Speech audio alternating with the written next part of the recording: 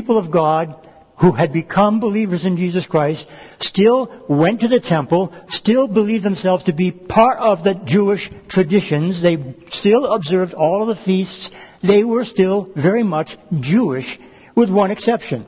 They understood that Jesus Christ died for their sins. They understood that He was the fulfillment of the law.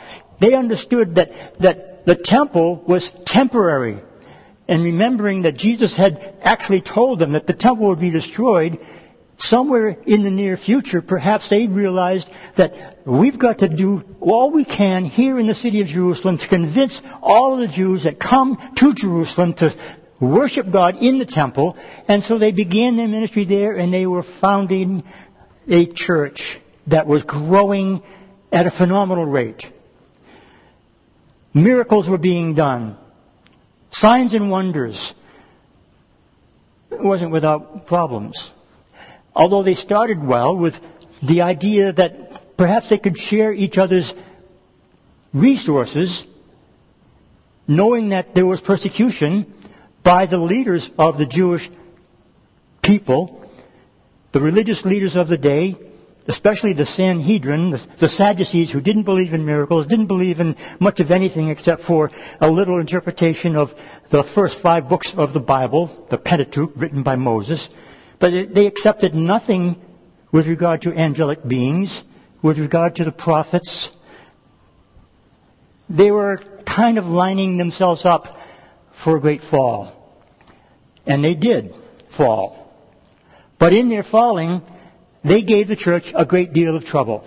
And we've seen that in the past few weeks studying through the book of Acts so far, that as they were teaching in the temple, the things that they were saying and doing were an offense to the Sadducees. And they convinced themselves that they needed to put a stop to this thing before it went too far. Until, remember last time, we saw Gamaliel, one of the Pharisees, not a Sadducee, but a Pharisee, stood up among the people in the Sanhedrin and said, listen, if this thing is from God, you cannot stop it. And he was right. They could not stop it. But they tried. So the persecution originally came from outside. There are other problems that started to manifest themselves from within. And we saw in our reading of chapter 5 that Ananias and Sapphira were a bit of a problem for the church because they introduced something of a level of hypocrisy that God would not accept at the beginning of this great ministry that He was putting together. And so God chose to do something very, very severe. I don't believe that anyone could argue that Ananias and Sapphira were not believers. I believe sincerely that they were. But nonetheless, they lied to the Holy Spirit, to God, and God punished them by taking their lives. That was a shock to the early church. It would have been a shock to any of us. If something like that would have happened here, I think that there would be a real adjustment in many of our lives. But that was the case.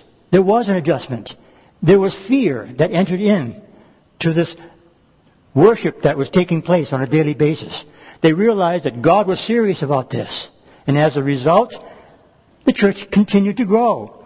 So even though there was a problem in the church, it affected the church in a positive way. So it is with what we are going to be reading here today. It seems that since the church was growing so quickly, that they were taking a lot of Jews into the fellowship. Perhaps some people have estimated that by the time of this story that is given to us in chapter 6, over 20,000 Jews had come to the Lord. And we're going to find out that many of those who came to the Lord were of the Levitical line, priests who served in Jerusalem. Many of them were coming to the Lord as well. So there was an impact even within the larger circle of Jewry that stood against the Christians originally. However, there's an internal struggle that's going on that manifests itself in a very important way, and God uses this, I believe, in a very wonderful way to begin to help the church to become organized in its taking care of the business of the church. You know, that's still an important aspect of church ministry. You know, as a pastor, I and the elders that are here with me are devoted to the spiritual aspect of the ministry. We pray for the body, and we pray for the moving of the Holy Spirit. We pray for the effectiveness of the Word of God. And we are very concerned about those spiritual aspects of the ministry.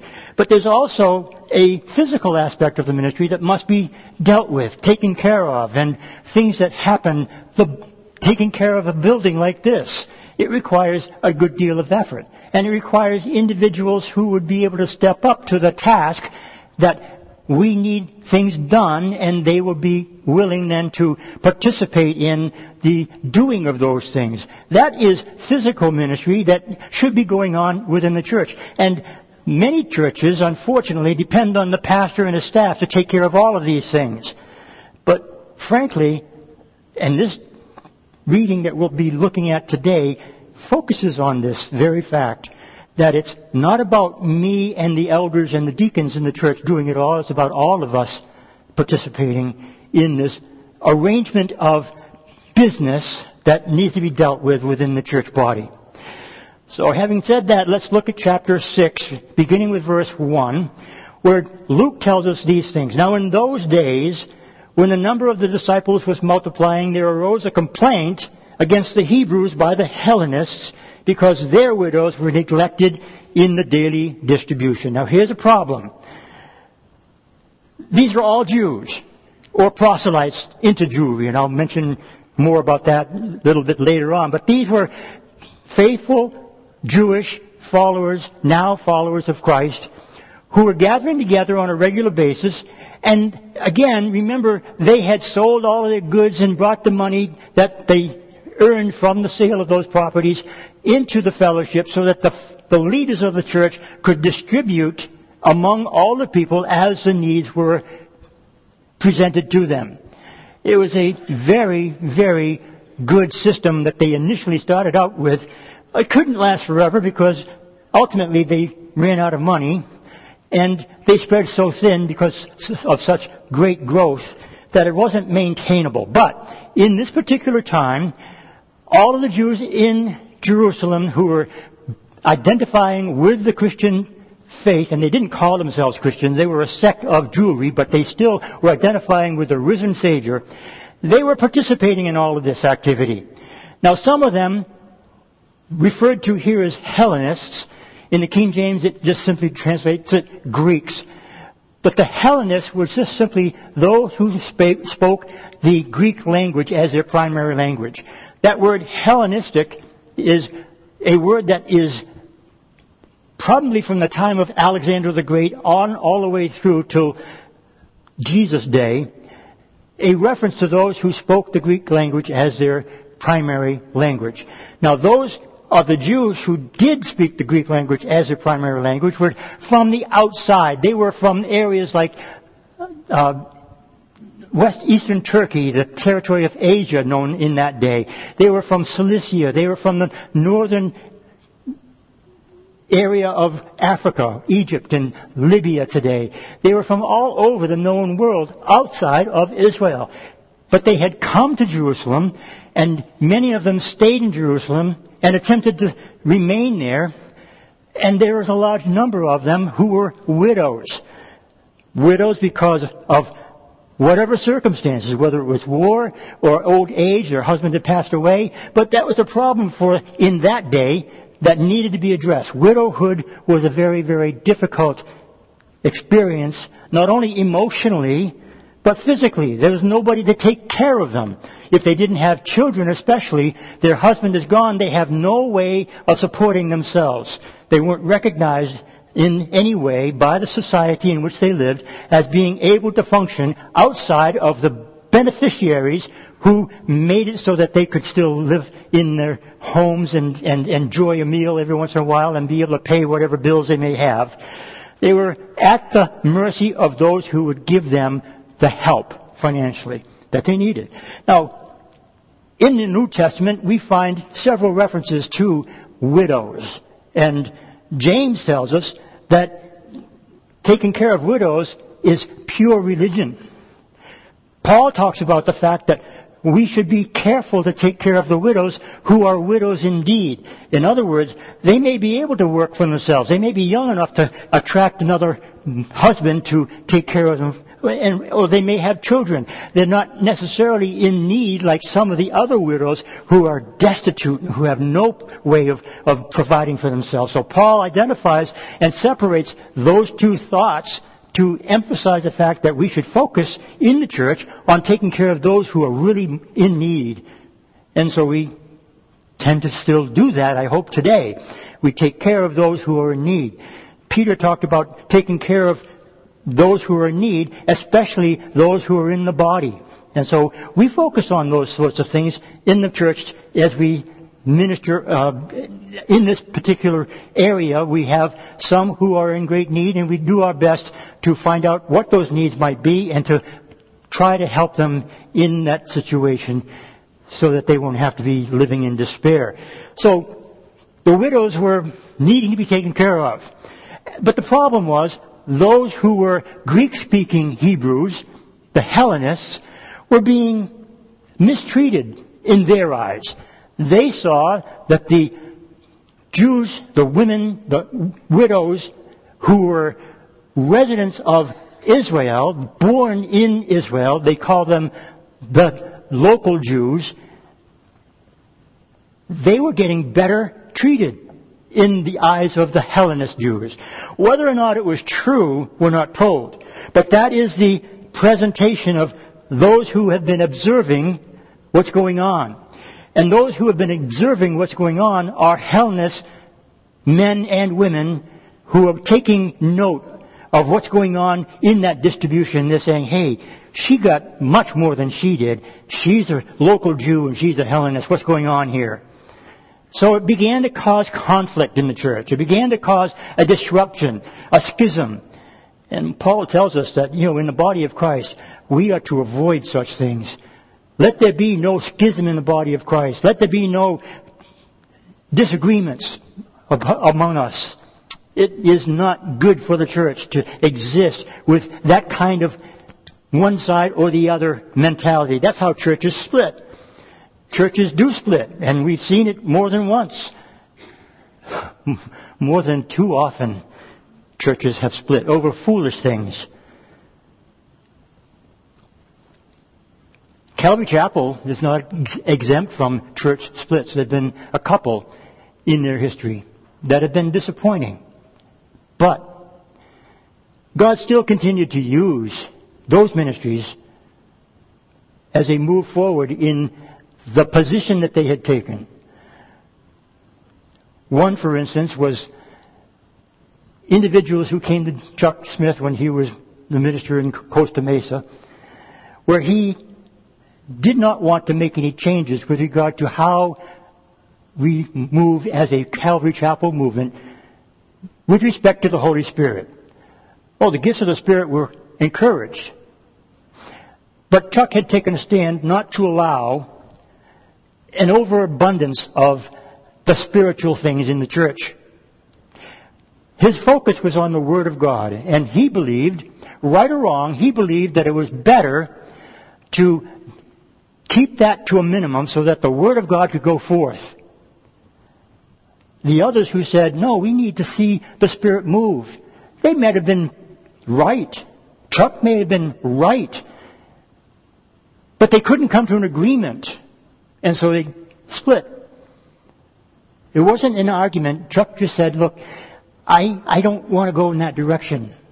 He had come out of a very Pentecostal ministry that he saw as being a bit of, not heretical, but off from the Word of God based on what they were doing. He did not want that to happen again in the ministry that he was involved with.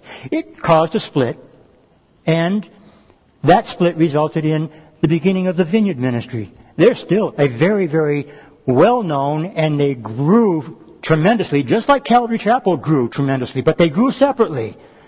They probably could never have grown as much if they had remained together. So the result of that church split was growth.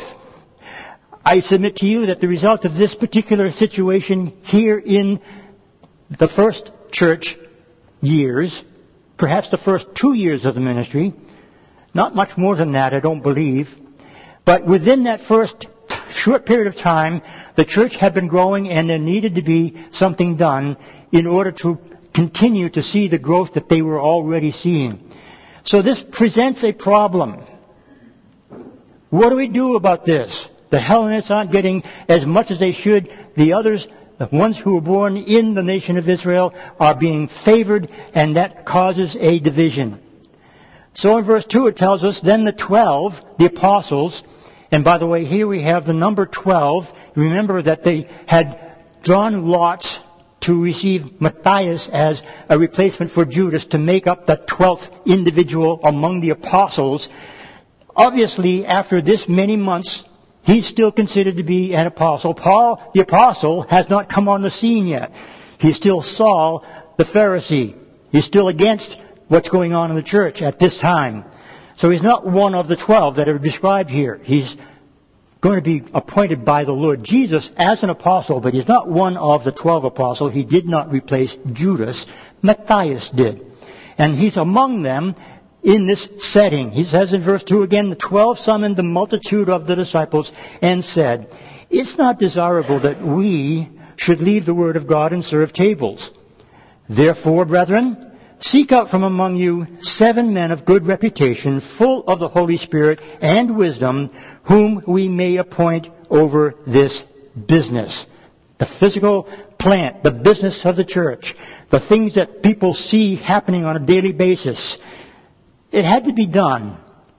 But Peter here is the spokesman, and we're told that it's not desirable that those who are in the church leadership should leave what they're doing to serve tables. Now that might sound a little bit above them. It's not a matter of that being something that they didn't want to do because they didn't want to dirty their hands. It was because they had a ministry that they knew God had called them to, and they needed to focus on that particular aspect of their ministry. That's why he says in verse 4, but we, the apostles, will give ourselves continually to prayer and to the ministry of the word. That was what God had called them to do. That's what God has called me to do. I'm devoted in the same way that they were to prayer and the ministry of the word. I've got a beautifully written in calligraphy that verse on my wall, written by a dear friend of ours many years ago. And I put it on my wall for a reason. I enter in my office and I see that every day when I enter into my office, and I'm reminded that's my responsibility. I've committed myself to prayer and the ministry of the Word. And I do that daily, knowing that that's what God has called me to do. He hasn't called everybody to that. There are many that He has called to do other things. Service for the Lord. In the management of the church property. Many years ago, when I was in another church, I wasn't in this pastoral position. I was a deacon. I was taking care of some things. I was taking care of the putting up and tearing down of tables and chairs. I was involved in many of those aspects of the taking care of the business of the church. And I remember saying something to somebody once about the fact that I was such overwhelmingly blessed at being able to do that for the Lord. And he looked at me with a strange look on his face. He said, how can you be so happy about having to do so much work and effort? And I looked at him and I said, it's not an effort at all when God is in it. I believe that God has appointed me to this, and I'm perfectly willing and happy to serve Him in this. And that's what needs to be done. There needs to be a people who are willing to step out and help where the help is needed. I've seen such things here in this place, and I'm so very blessed. How else do you think that this building gets taken care of? It's because of people like yourselves who step up to the plate when the need is there and make every effort to see that it is done and properly done. You see evidence of that just outside the door. brand new steps and deck. It just didn't happen, but it happened because somebody took the time to step up to say, hey, I can do that. And I'm grateful for that. Well, here in that church in this first century, the solution is you need to find out among yourselves who it is that can do this work. You choose. The apostles don't want to be the ones who make that decision. They're turning it over to mostly the Hellenistic Jews, those who had first come to complain about the problem. He said, you can fix it. You appoint from among yourselves 7 men. Now, we're not told why he chose 7, but 7's a good number. It's a perfect number of completion. Biblically, that's why perhaps they might have chosen that number. But he said, choose among yourselves 7 men. But not just anybody. Take a look at the credentials. Take a look at the criteria that are required here in order for them to choose the men that they are appointing. It says, seek out from among you 7 men of good reputation, full of the Holy Spirit and wisdom, whom we may appoint over this business. So you choose and we'll appoint them. It's simple. It's a good arrangement. The solution is a very good solution to the problem. It doesn't involve them making the decision that those who complained would be later wanting to say, look, you guys didn't treat this properly. It was wisdom. It was good. But the requirements are very, very adequate for the task. It's not that the men themselves were adequate for the task, but their character was primarily what was needed to be observed in order for them to qualify for this simple task. They needed to be, again, men of good reputation, full of the Holy Spirit. Now, they all had received the Holy Spirit when they were born again. They were full of the Holy Spirit. And the emphasis of being full of the Holy Spirit is something that we see over and over and over again throughout the reading of the book of Acts. And we need to remember that that is such a very important aspect of who we are. Being filled with the Holy Spirit, someone has said, is not a title. It is, instead, a way of life. He fills us. He gives us that which we need. The Holy Spirit in us. We need to seek His filling. Paul tells us very explicitly, as I've said before, I'll repeat it again, the emphasis is on you being responsible to be filled.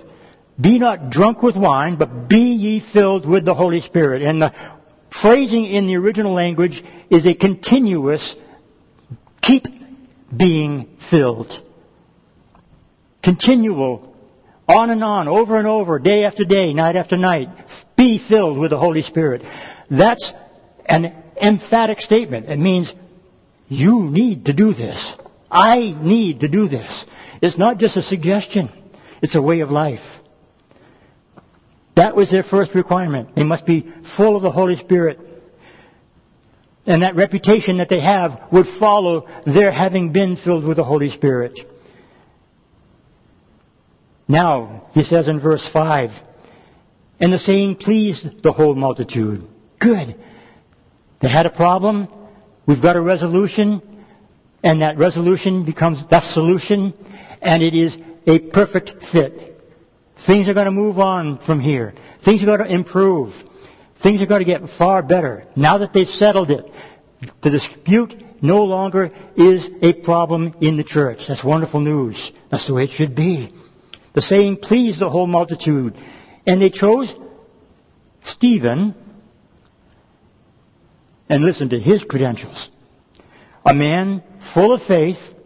Now in some translations it says grace. That's because different manuscripts have the different words. Charis for grace and pisteo for faith. But it's the same thing. Basically, he's a man of faith and grace.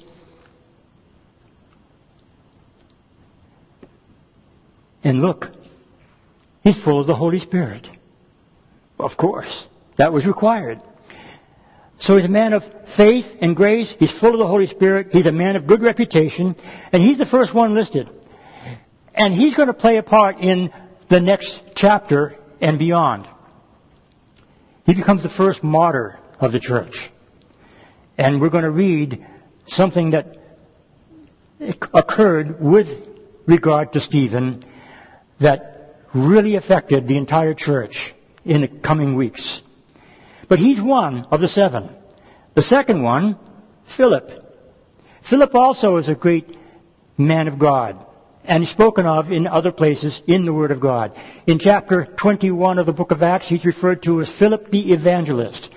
Philip has 4 daughters who are prophetesses in the church. Philip is the one who was in Samaria when the Lord spoke to him and said, Philip, go down to Gaza, and I'll show you what to do when you get there. And when Philip responded, he went down to that desert place, not knowing exactly what was going to take place. It's one of my favorite stories. Philip took a step of faith. In spite of the fact that all those miracles that were being performed through him and others in Samaria, and many of the Samaritans were coming to the Lord, it was a great work that had begun, and the Lord says, go down there in that desert place. Leave behind what you're so successful with, and go and do this work, because that's what I want you to do. And Philip didn't say, what? How can that be, Lord? Philip said, yes, Lord. And he went. Took a step of faith. And he didn't know exactly where he was going or what was going to become of that command of God in his life. All he knew was God had said, therefore he did. And when he went down that area, he found himself in that desert place. And lo and behold, a caravan comes by. And there's a eunuch from Ethiopia in the seat of that caravan, reading, of all things, Isaiah 53, out loud. Philip hears what's being read. And he comes up to the caravan. He opens the window or the shade or whatever it was that was keeping the eunuch from the harsh sunlight. And he said to the eunuch, hey, do you know what you're reading? Or who it's about? And the eunuch said, how can I unless somebody teach me? And Philip says, I think I can help. All he was doing was just simply being willing to be used by God. It's a remarkable story. He brought the eunuch to faith in Jesus Christ. The eunuch said, hey, look, there's water right there. What prevents me from being baptized? Isn't that amazing? The water happened to be right there by where they were talking. What a coincidence. You believe in coincidences? That's a thing that God arranged. So it is with every one of us. We don't really have things that just happen by coincidence. God has a purpose in it all. Whether it's good or bad for us, in our eyes, it's always good in God's eyes because it tells us that all things work together for good to those who love God in Christ Jesus. The whole multitude said, here we are. We choose Stephen. And we choose Philip. And here are the other 5 names following Philip. Prochorus, Nicanor, Timon, Parmenas, and Nicholas. Now Nicholas was an exception. An exceptional exception. He wasn't Jewish. He was a Gentile proselyte. As far back as Moses, when they began the temple worship or the worship in the tabernacle, it was recognized that those who had come from Egypt weren't all Jewish. There were many who were Gentiles who came out of Egypt with them. And they saw the power of God demonstrated in their lives and in the way that God had done so many miracles. And they wanted to have a way of participating in this worship of this God of the Jews. And so the provision was made by God through Moses to allow them to become what was then known as proselytes. They would become still Gentiles, but willing and able to enter into worship of the Jewish God. They had to be circumcised. They had to follow the traditions of the Jews. They had to do everything that was required of them, just like the Jews were required, and that made them acceptable among the Jews. And this is one of those who was already a proselyte of the Jewish faith, but now he's come to faith in Jesus Christ. Nicholas. That's the only thing we know about him. The other 4 Prochorus, Nicanor, Timon, and Parmenas, we don't hear from them or about them at all from this point on. But one thing we are certain of, each one of those 7 names is a Greek name. I think that's significant. Now, it doesn't prove that they were the Hellenist Jews. There were many Jews, even in Israel, who took a Greek name as their second name, like Simon Peter. Simon's name in the Hebrew or Aramaic was Cephas. He was known by Simon or Simeon as a Jewish name that was given to him. Simon Bar Jonah, son of Jonas. He was also known as Peter. Well, Peter is an English transliteration of the Greek word Petra. So Peter had an Aramaic name, he had a Jewish name, and he had a Greek name. So there's no real way of knowing for certain whether these were all of the Hellenistic Jews. But the likelihood of that being the case is very real. As you read through the Scripture, it was the Hellenist Jews who brought this problem before the apostles. Peter said to them, "You choose among yourselves 7 men." So it made good sense for them to choose 7 Jews who were the Hellenistic variety of Jews to administer these things in this way. That way, everybody's happy. But they still had to be qualified. They still had to meet those prerequisites. They still had to meet those criteria. They needed to be men of good reputation. They needed to be filled with the Holy Spirit.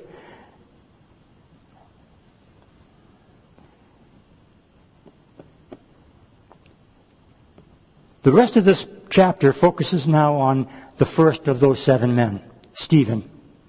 It tells us a little bit more about his character in this portion of Scripture that we're about to enter into. But before we get to that, take a look at what they do in verse 6. When they set before the apostles these 7 men, and when they had prayed, they laid hands on them. There are some who emphasize the laying out of hands as being a very important aspect of the ministry. And it is. Some have taken the concept beyond what it was originally intended to do. It goes all the way back again to Moses. When Moses appointed Joshua to be the one who would take over after him, he prayed and laid hands on him. In the sacrificial system, they were instructed to lay hands on the sacrifice before it was killed. And the laying on of hands on the sacrifice was symbolic. It didn't accomplish anything in terms of the transfer of sin from the sinner to the sacrifice, but it was symbolic of that. And that's all that laying on of hands really amounts to. It basically is the way that we can physically demonstrate that we are agreeing with God in appointing this particular individual to this particular task. By the laying on of hands, we then authorize or ordain what God has already authorized and ordained. A lot of people would argue, well, it's more than that. Laying on of hands is something that transfers something spiritually to that individual. I do not believe that that's the case. I think the only thing you can transfer when you're laying on of hands is perhaps some germs that may have been on your hands to the other person. Other than that, it is a symbolic thing. But they did that, and it was done in the early church. One of the things that the writer of Hebrews talks about is the fact that that's one of the sort of basic elements of the ministry is to lay on hands. James talks about the laying on of hands on those who are sick, and Peter emphasized that, also Paul. So it's not something that we should avoid, but it's not something that we should take as being something more than it ought to be. But anyway, that's what they did. They laid on their hands to these 7 men in approval of what they had just appointed. Verse 7 says, "Then the word of God spread, And the number of the disciples multiplied greatly in Jerusalem, and a great many of the priests were obedient to the faith. Remember, I had mentioned that earlier. A great many of the priests. Now, they're estimated to, at that time, have been around 8,000 Levites who were priests ministering in the temple. Now, you know that they didn't all minister all at the same time. They were set up into various groups. Those groups were organized by David some 1,000 years before this, but that arrangement that David had made was still in place in Jesus' day. That's why you may remember Zacharias, who was the father of John the Baptist. It was his time to go into the temple to offer incense. He was part of one of those groups. And again, what a coincidence. He was appointed to go into the temple on the right day, at the right time, to offer incense, to receive the news from the angel, Gabriel, about the birth of his son. He was one of almost 8,000 men who could have been chosen for that task. Many of them came to the Lord. I'm convinced many of them saw that the temple had been changed on the day that Christ was risen from the dead. The curtain had been torn from top to bottom. I'm convinced that they were always, whenever Jesus was in that region, hearing the news of the miracles that he had performed. I'm convinced that many of them had heard Jesus speak. I'm convinced that many of them heard Peter speaking in his first sermon on the day of Pentecost. I'm convinced that all of the time that they were gathering in the temple, those priests were coming in and out, and they observed what was going on with the masses of people who were turning to the Lord. And as a result, they realized this has to be God. And it was, and it is, and they believed and became believers in Jesus Christ. They were born again. They were obedient to the faith. I like that phrase. They were obedient to the faith. That means it's a responsibility for all of us who believe to obey God in whatever it is that He commands us to do. They were obedient to the faith. And then in verse 8 we're told about Stephen again. It says, and Stephen, full of faith, again, maybe grace, full of faith or grace, or both, full of power, did great wonders and signs among the people. He's not an apostle. He's a servant. He's been appointed by the apostles to serve tables. But he does something far more than that. He's a faithful man of God. And God has called him to represent Him. And in that calling, God shows His approval of this man by allowing great signs and wonders to be done by him. He's one of several examples in the New Testament where someone other than an apostle is performing miracles. It's not limited to the 12. But he's full of faith and power, full of grace and power. He did great wonders among the people. But, as a result, remember the Sadducees, the Sanhedrin? They're observing him. They're seeing something going on. It says in verse 9, then there arose some of what is called the synagogue of the freedmen, made up of Cyrenians, Alexandrians, and those from Cilicia and Asia, disputing with Stephen. Now these also were Hellenistic Jews, but they weren't followers of Jesus Christ. They were members of a synagogue in Jerusalem. There were hundreds of synagogues in the city of Jerusalem. This particular one is identified as a synagogue of the freedmen, or the libertines. Likely, it is one of the Gentile synagogues made up of Gentile Jews. not really Gentiles, not really Jews, kind of a mixed breed, if you will.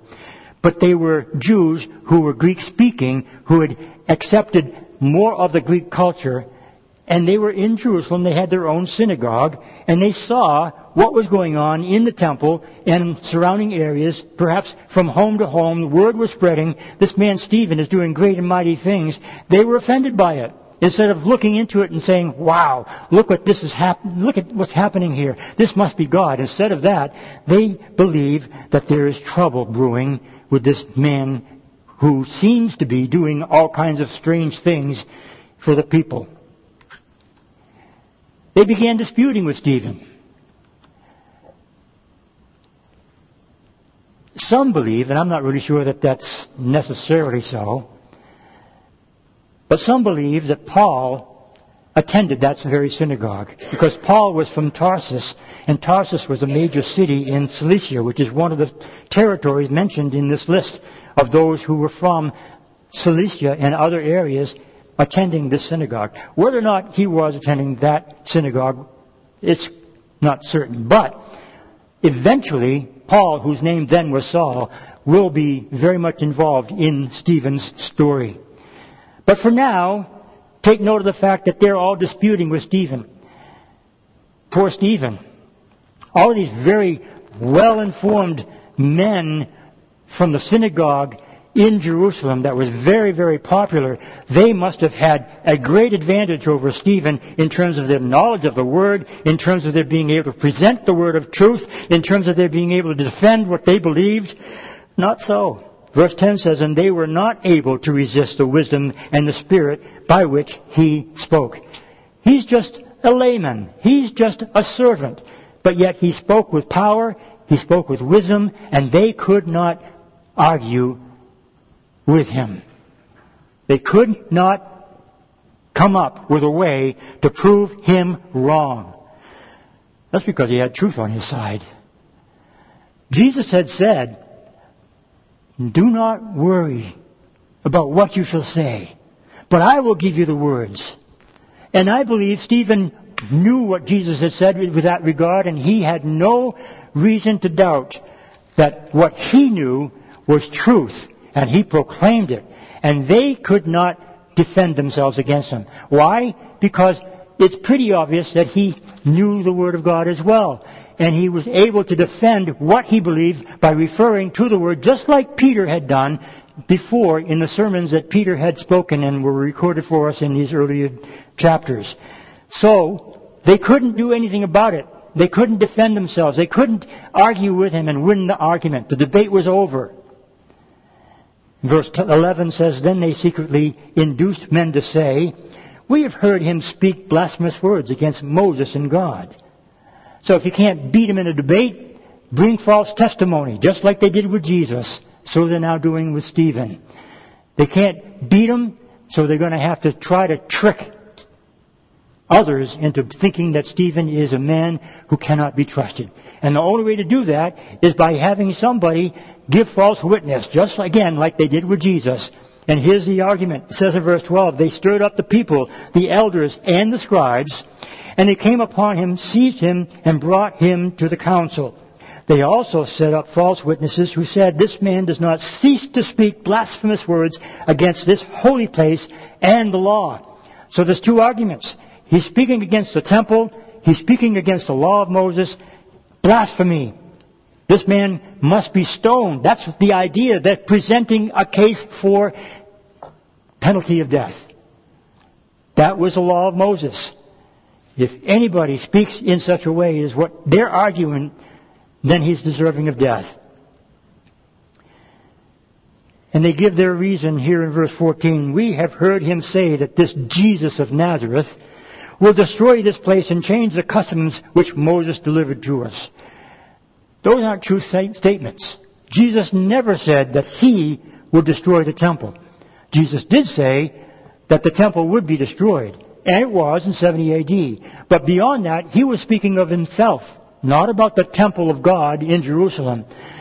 But Jesus did tell his disciples that the temple would be destroyed. And it may be that Stephen was made aware of that. And why wouldn't he share that truth?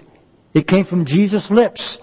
It wasn't blasphemous. It was a prophetic statement. And as far as the customs which Moses delivered to them, he wasn't telling them that the law wasn't of any value. He was just telling them that Jesus had fulfilled the law. So they were only telling, at best, half-truths. But nonetheless, they were putting into the minds of the leaders of the people that this man Stephen is worthy of death because of blasphemy. It says in verse 15, and all who sat in the council, looking steadfastly at him, saw his face as the face of an angel. That should have taken each one of them to a point of saying, what is going on with this? I remember a long time ago when I was in the first church ministry that I was involved with. It was an Assembly of God church, little tiny church in Brunswick, Maine. And we all loved the Lord. We were at a men's breakfast. We were sharing our love for God, talking about the coming of the Lord, that He's perhaps coming soon. Believed it then, believe it now. We're talking about the imminency of His return. I was sitting across from an elderly man who I knew as Brother Bill. Brother Bill was always a really joyful person. Loved the Lord with all his heart, soul, mind, and strength. And as I was sitting across the table from Brother Bill and hearing all of the conversations about the hope that we all had in the coming of our Lord and the wonderful things that we were going to experience in glory, I looked at Brother Bill and I said, Bill, you're really longing for that day, aren't you? And he looked at me and he said, oh, yes, I am. When he said those words, I saw his countenance change. I can't tell you that he had the face of an angel, but I can tell you this. He was certain, and it showed in his countenance. That's what is being said here about Stephen. It showed in his countenance. How many of us have had an experience where we're so filled with the Holy Spirit that it shows in our countenance? I end the story of Brother Bill with this last statement regarding him. He died that afternoon. He entered into glory on the very same day. What a blessing. What a memory for me.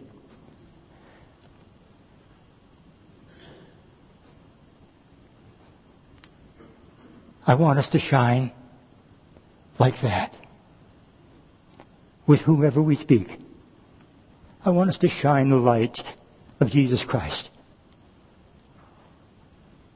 I want us to be His faithful stewards in these last days, to represent Him as His ambassadors, to be led by His Holy Spirit in our conversations with others, that our face would shine so brightly, our countenance would change before those with whom we speak, so that it would make a difference in their lives and cause them to wonder, what is going on with this one?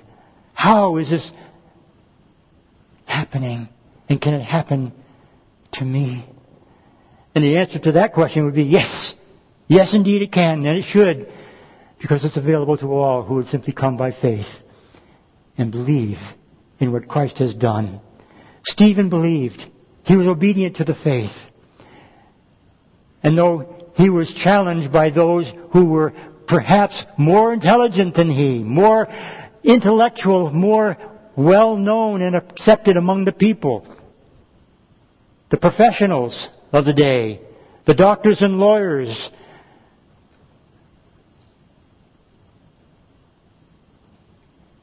what they were had nothing to do with that situation that they were facing. What he was had everything to do with it. God is so good that He would still use any of us in the same way. He wasn't an apostle. He was chosen among many brethren. Criteria? He was a man of good reputation. He was filled with the Holy Spirit. He was a man of faith. He was a man of grace. And he was empowered by God to do that which he did and brought glory to the Lord and not to himself through it all. Chapter 7 is going to introduce us to his very lengthy message that he has before the Sanhedrin. We'll look at that the next time. I want to share these last thoughts with all of you with regard to these 7 men. Many people consider these 7 men to be the first deacons of the church. The word deacon is used in the New Testament scriptures, but it is not used of these men here in this particular passage. They were indeed servants, and you will find the root word for deacon, which is in the Greek diakonos, in other forms. In the verb form, they served. The word serve is the word diakoni. They also saw that Peter and the other apostles ministered to the word. This word again is diakonos or diakonoi. The idea is a deacon is a servant. And so they put the two together and say that these men were the first deacons.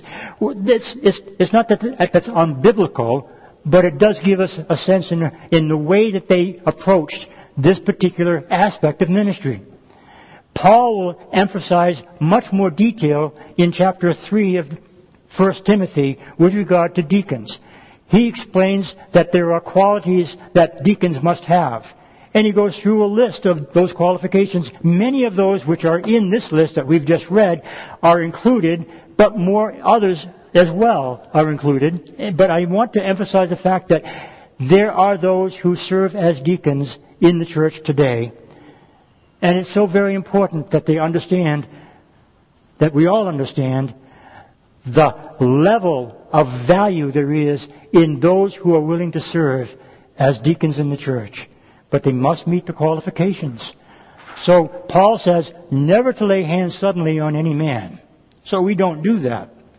We still lay hands on people when they're sick. We still lay hands on people for appointing in ministries. But we don't do it suddenly. We want to make sure that we're careful in our selection of those who are given responsibilities in the church. But the point of this all is this. Each one of us, men and women, if we meet the qualifications, and we should, we're eligible to serve. And God wants us to serve. So find out in your prayer time, in your study of God's Word, in your discussions with other believers, what can I do to serve? And God will open the doors for you to do that. I'm convinced of it.